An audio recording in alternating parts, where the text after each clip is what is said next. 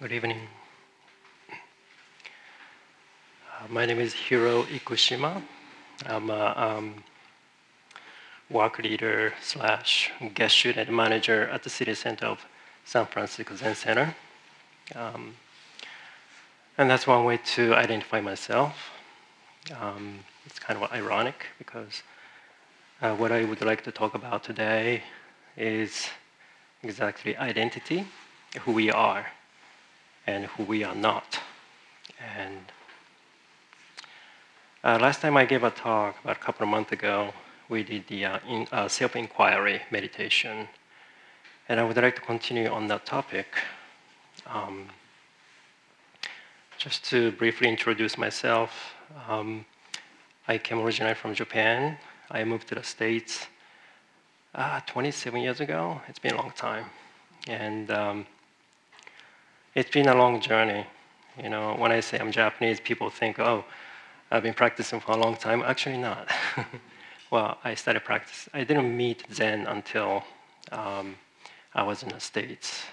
And when I came to the States, well, I grew up in Japan, watching a lot of American movies and TV shows, and I had this imagination that this country is a la-la land. You know, it's a country of freedom. It's a dream country, you know. There's so much cultural differences, and I do enjoy this country. And I went to university in a small town in Pennsylvania, studied computer, and you know, in a first dot-com bubble, I got a job, and then I moved to Virginia, Richmond, Virginia, and stayed there. That's where I met Zen.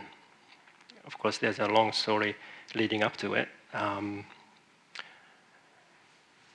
believe there are a lot of people who work in the tech field in this crowd, so maybe you can relate to my experience. Well, for me, you know, it was a big dream to come to the States and get a job and live. But then slowly I realized that reality was quite different from what I expected. And I started questioning, you know, and at one point I felt like things weren't working so well, and I started questioning, you know, what's the meaning of life, and I started searching and seeking. So that is my way-seeking mind.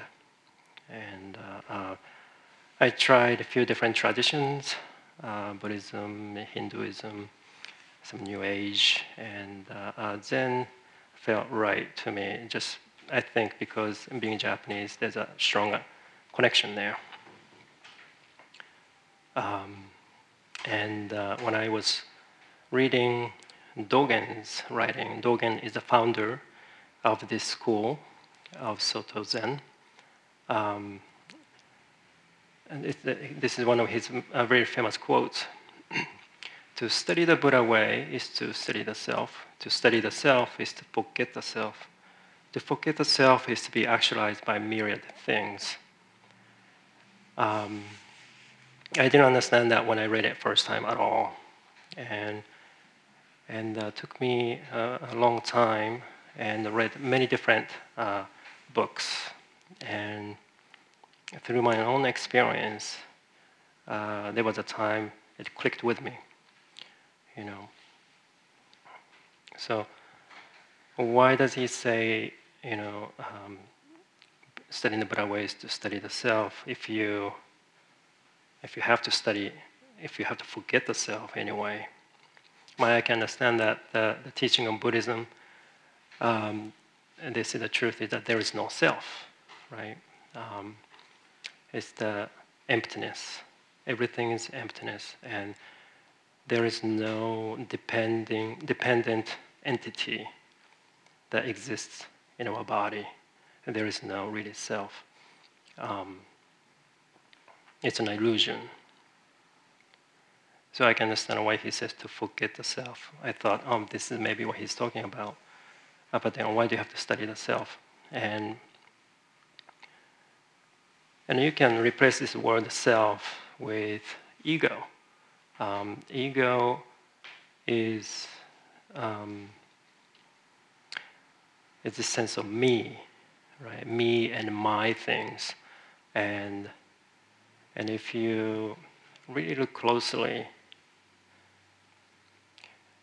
well, everyone has different identity, but it changes over time, right? There are things you think you don't, it doesn't change, but such as opinions, like we are all, many of us are identified with opinions, and that's, this creates this sense of me. Whatever important that you delve your identity from becomes part of this feeling of me, right? And my stories.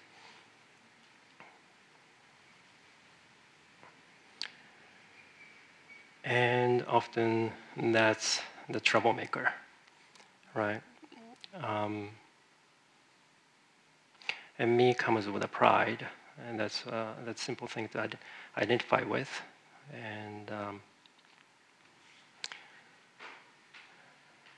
And through my practice, what I experience over and over, encounter difficulties, and then I'm hit with this paradox. Zen practice is, in a way, it's a very paradoxical experience, because we don't want to suffer, so we, enter a spiritual path like Zen. And I think a lot of people are attracted to this path because maybe, many people don't feel fulfilled, right? Some of you may have very prestigious jobs, maybe a very good company, and yet something is lacking, right? There's always a sense of incomplete. In Buddhism, that's called suffering. Even though the word suffering is such a big word, it also includes this sense of incompleteness and unsatisfactory, right? So, sometimes you hear about the people, like famous people, they have a huge pride, and they hit the peak of their career, and then inevitably their career starts going downhill, and most people, and then their pride gets hit hard. And some of them, if they are conscious, that suffering itself becomes a vehicle for their awakening. So this is the paradox I'm experiencing in my practice too, and I see that in other practitioners as well. So this is something I wanted to talk about.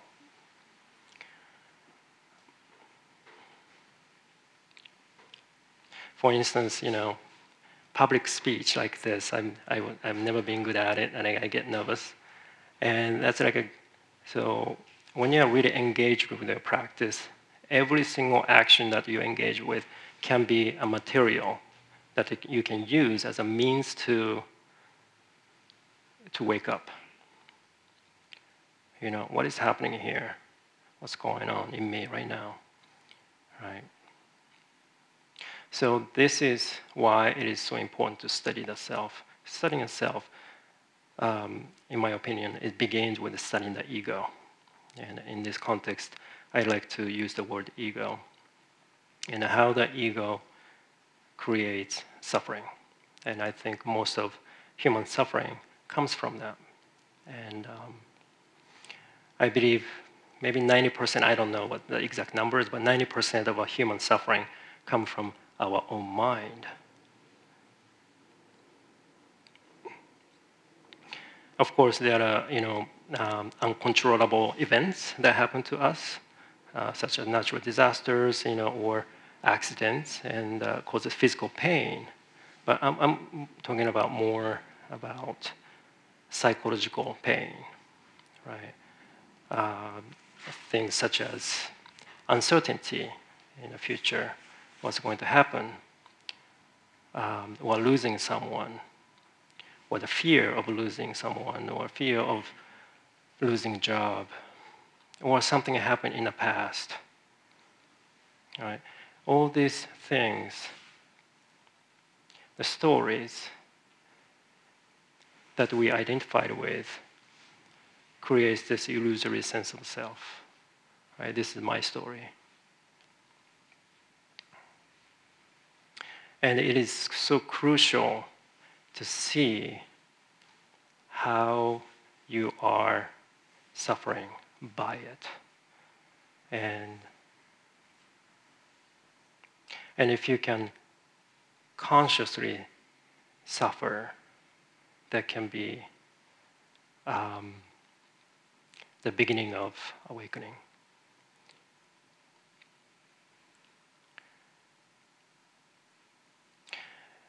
And so in the essential practice of Soto Zen, it's called a shikantaza. Shikantaza literally means just sitting.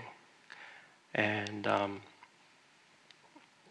it's so difficult, right? And maybe it's not for everyone. I think it's easier for people to just begin with focusing attention on something. It can be breathing or feeling the sensation of the gravity, on your legs and your hips, and also breathing sensation, sounds, and focusing on these sensations help you to shift your attention away from the mind.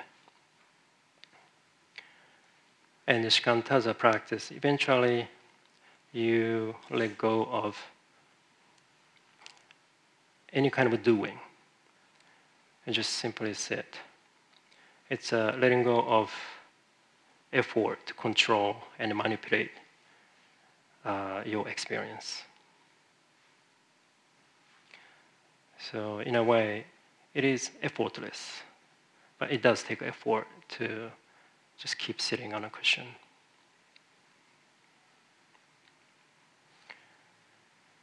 So I would like to explore with everyone, and this is something you can do within yourself. I don't think it's helpful to do a small group because it's such an intimate experience and it feels very private, right? It's about your identity. So you just ask yourself, how do you identify yourself? If someone's asking you, who are you? Right? The first thing may be your name, obviously, and whatever you have on your passport, right? Information. And then you might say, oh, I'm from so-and-so, or I'm a Democrat, I'm a Republican, I am Japanese, American, or which school I went to, what I studied, how many siblings I have, what kind of group of friends I have. Just this is more like a mind activity. It's a conventional way of identifying yourself. So just let's sit for a minute and think about it.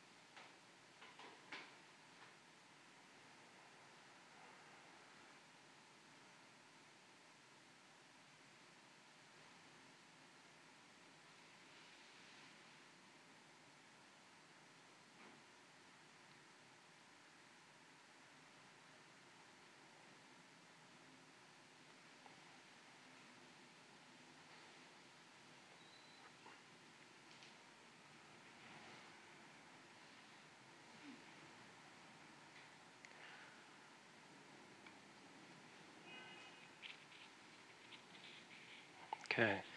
So now let's go over whatever that you identified with.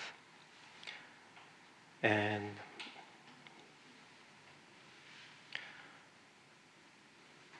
so instead of, trying to explore who we are, which may be impossible to find, but you can start with finding what you are not. So obviously thought, right? Most of us find our identities in our thoughts. This sense of self is generated by the mind. But if you notice in your own experience, there's a thought and there's an awareness.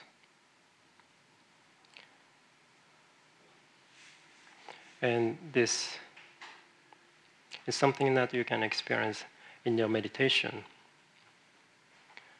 Even though you may try not to think, your thoughts bubble up. And what is enabling you to see the thought?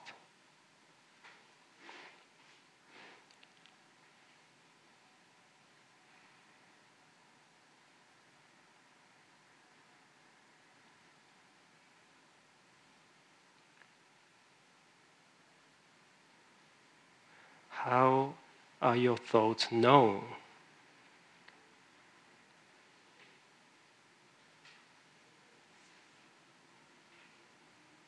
So there's something there before thoughts.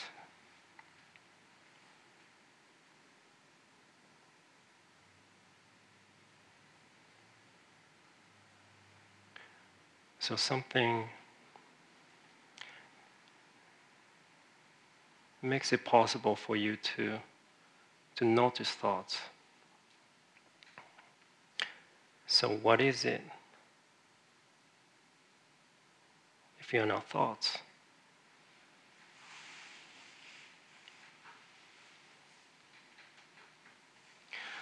So, in a way, who you really are cannot be thought, right? You are not who you think you are. When I read that sentence first time, I didn't really understand it, but when it clicked with me, it was a big aha moment, right?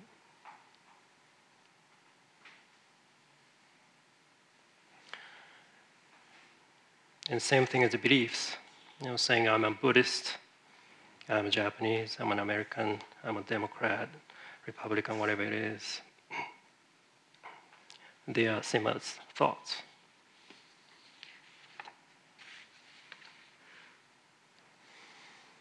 And then there's a feelings. I am angry, I am happy, I'm cold, I'm hot. There's always awareness prior to these feelings.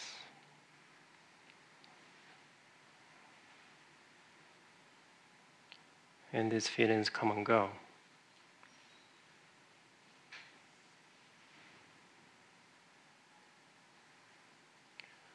Personalities. Every human has a unique personality. Enlightened or not enlightened, everyone has personality.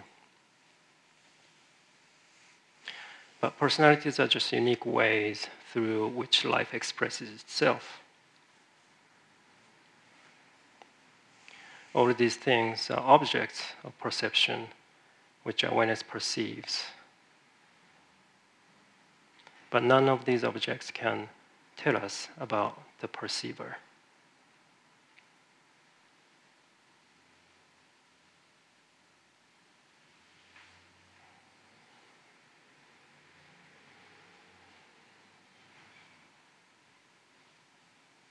Now, let's look deeper. When you say, I am aware of this, I am aware of that, Does that mean you possess awareness?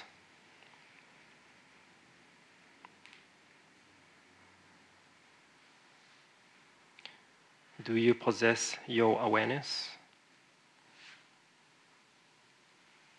Can you honestly say that you have awareness?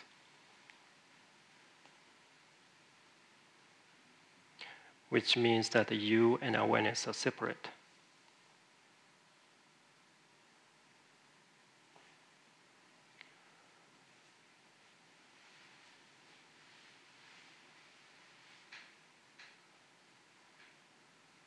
Now, we can look at our own experience right here. Does it have a name? Does it have an age? Does it have a color? Does it have a gender?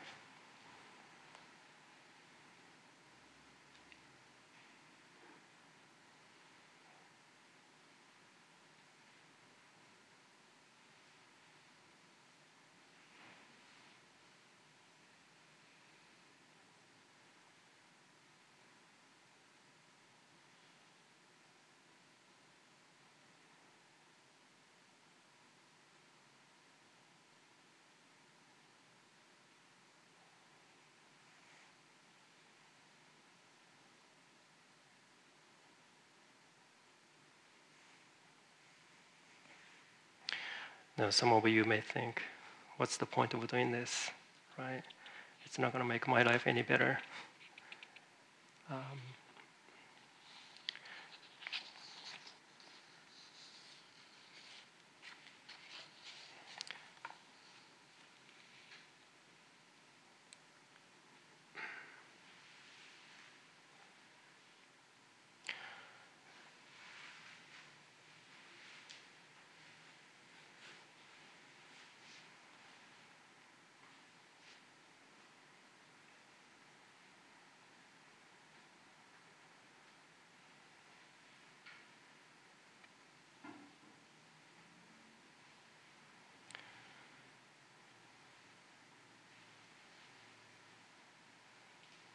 And I stayed at the Tassajara Zen monastery for 5 years, and when I went there, I was so excited, you know. So having this understanding that the ego creates suffering, so my thought was like, okay, I'm going to let go of my ego. I'm going to, leave my petty opinions and my pride and enter the gate. And I'm going to just say yes to whatever I'm told to do. Just let go of my pride. That's what I need to do, right? And it didn't work very well. What I found is that the ego is a trickster. Ego is a shapeshifter. And then whatever thoughts you are identified with, it creates new sense of self. So what I was trying to do was I imagined this image of what good practitioner look like, right? I was trying to be a good monk, a perfect monk. There, already I was failing because I was creating this image and comparing myself to other people. And when I make a mistake, I was so disappointed and angry at myself. And when I saw other people making mistakes, I was judging them. So it's always hand in hand. If you're judging other people, you're doing the same to yourself. If you're really honest, and if you pay close attention, you can catch it.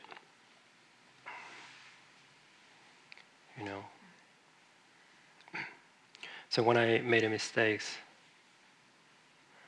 I get upset. Sometimes I was so upset. I was trying to be really good. My attendance rate was like 120%. I would go to Zendo earlier than anybody, and I would sit, right?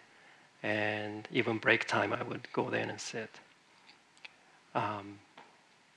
And if I make mistakes, I would get really upset. And I thought that's how it should be. But then I was suffering, and the sensation of suffering itself is really the same thing as making different kinds of mistakes at a different job, So this is when I started realizing how important it is to make mistakes. And mistakes, if you consciously make mistakes, it can turn your life around, right? Because we are taught to not make mistakes, and because we don't want to feel these feelings that comes after making mistakes. You feel embarrassed, right? You feel defeated, you feel lesser than other people.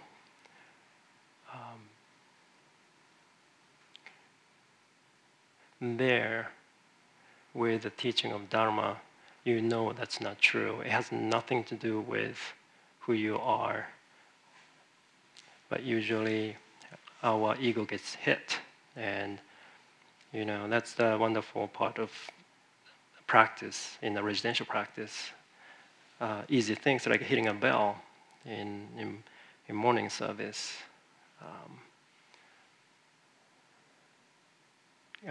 There's a practice called Duan-ryo. It's a group of people who orchestrate the ceremonies, right? Like Doan is a person hit behind a big bell and hit. And if you make mistakes, you're right there. You can't hide, right? You're so exposed. And someone hit the drum off beat, right? Everyone look at you. Or if you're a kokyo, which is the lead chanter, and if you get nervous, your voice might get shaky. You're so exposed. And the beautiful thing about this is that no one gets hurt, right? Who cares? But then it's your pride gets hurt, right? So that's why it's such a wonderful practice. And you can do this same thing in your daily life, right? You have regular jobs, maybe, or you go to school. But as it's inevitable. Whatever it is, maybe you're walking down the street and someone looks at you in a funny way, and immediately the voice in your mind said something, right? Make a comment. Oh, the person must think I'm strange, or oh, whatever. Our mind always, the mind has a tendency to make up stories, and we are identified with it. So our practice is really to be conscious, and the breathing practice can be helpful, and simply step back from all these voices in your mind and not believing it. So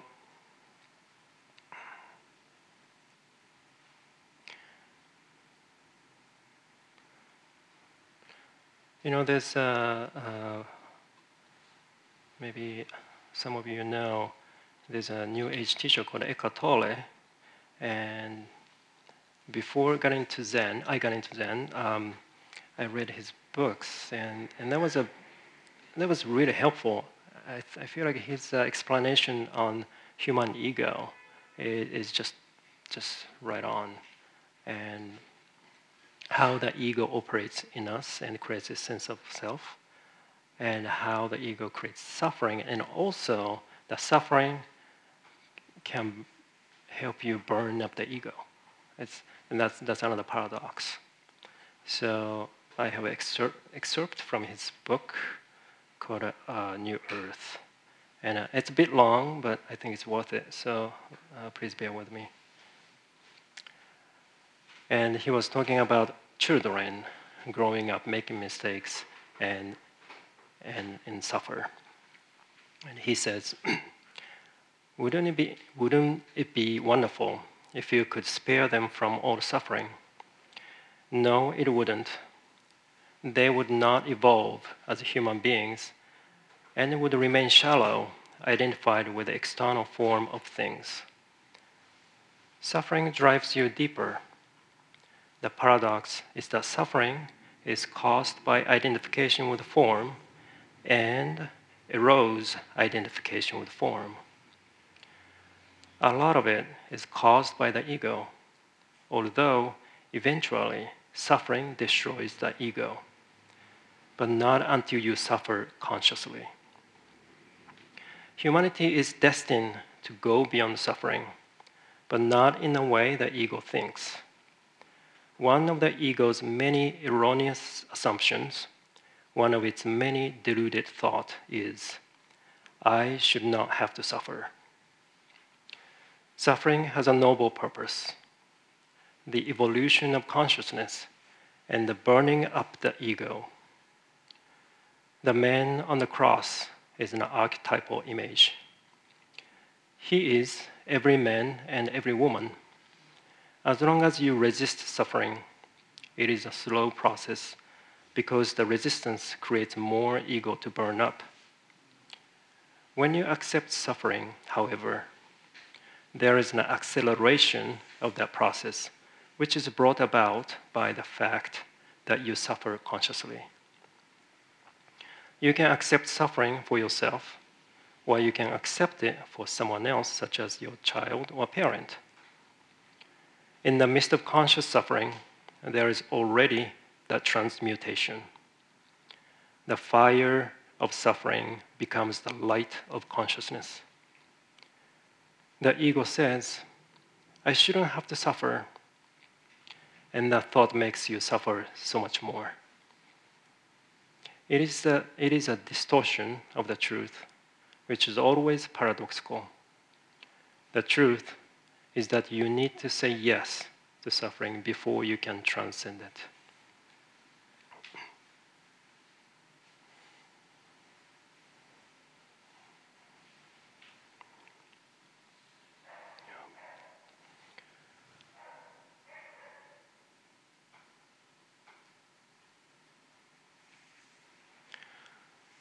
So maybe some of you can relate to that experience.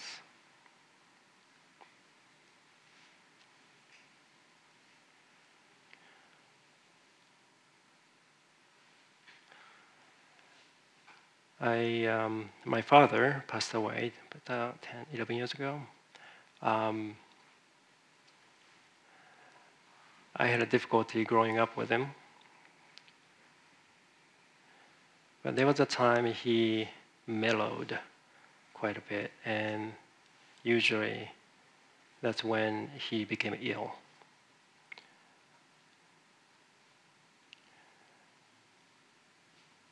It's quite interesting, and I was seeing other people as well, so-called stubborn people, and they can be difficult to work with or difficult to live with. And then they go through really difficult times, and then their ego shrinks. And it can happen to happen in the process with aging as well. You can't fight aging, right? No one can. And so you see them in a hospital on a bed.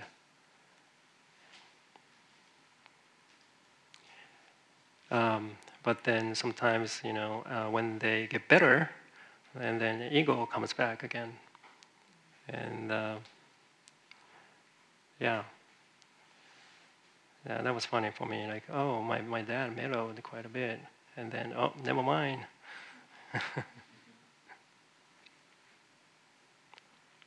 Yeah.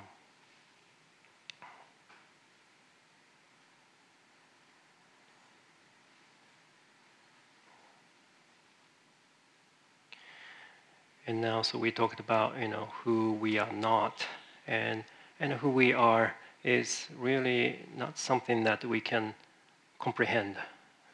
It's not something that can be thought, because it's the awareness that precedes thoughts, And awareness is not something that we can comprehend by thinking.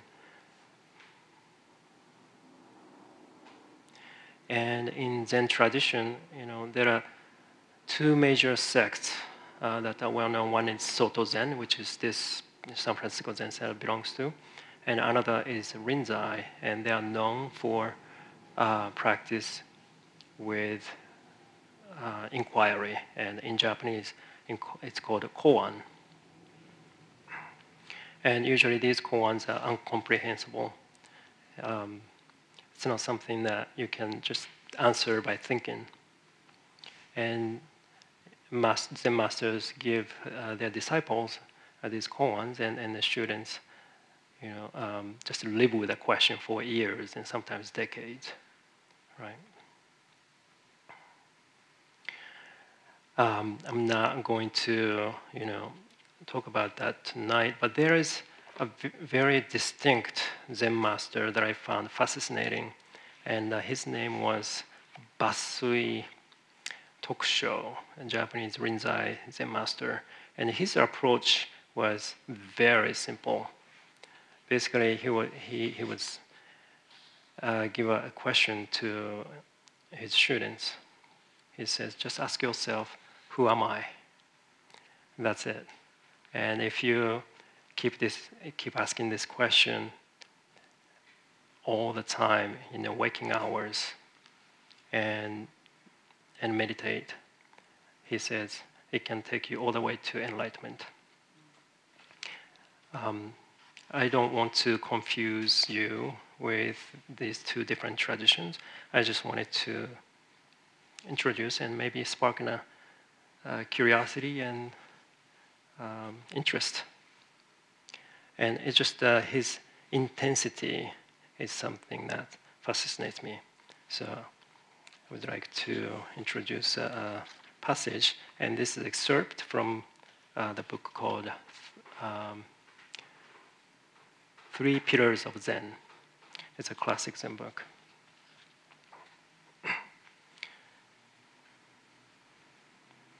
It says, at work, at the rest, never stop trying to realize who it is that hears. He's talking about the sound, hearing the sound. Even though your questioning becomes almost unconscious, you won't find the one who hears. And all your efforts will come to naught. Yet sounds can be heard.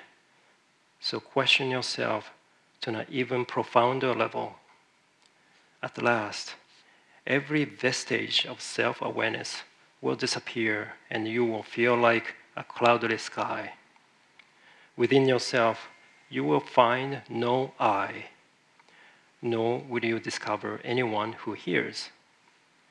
This mind is like the void, yet it hasn't a single spot that can be called empty. This state is often mistaken for self-realization, but continue to ask yourself even more intensely. Now, who is it that hears? If you bore and bore into this question, oblivious to anything else, even this feeling of voidness will vanish, and you will be unaware of anything. Total darkness will prevail. Don't stop here, but keep asking with all your strength, what is it that hears? Only when you have completely exhausted the questioning will the question burst. Now you will feel like a man, you will feel like a person come back from the dead. This is true realization.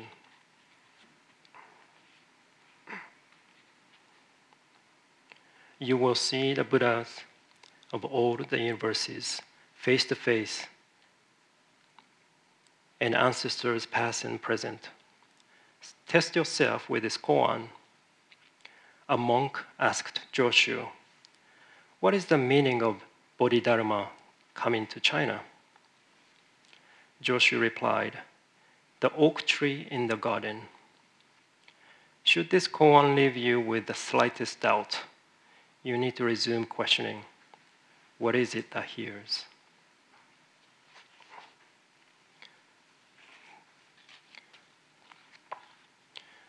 So this is one question you can do. You can ask yourself when you meditate. Who is this that's hearing these sounds? Right? And who is this that is seeing what's seen? And who is this that's feeling what's felt? And if you do this questioning intensely, it can put you in single-minded focusedness.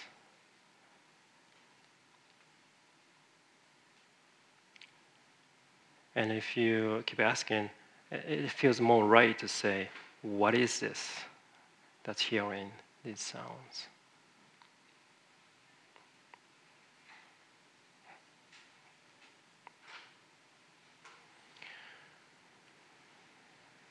Okay.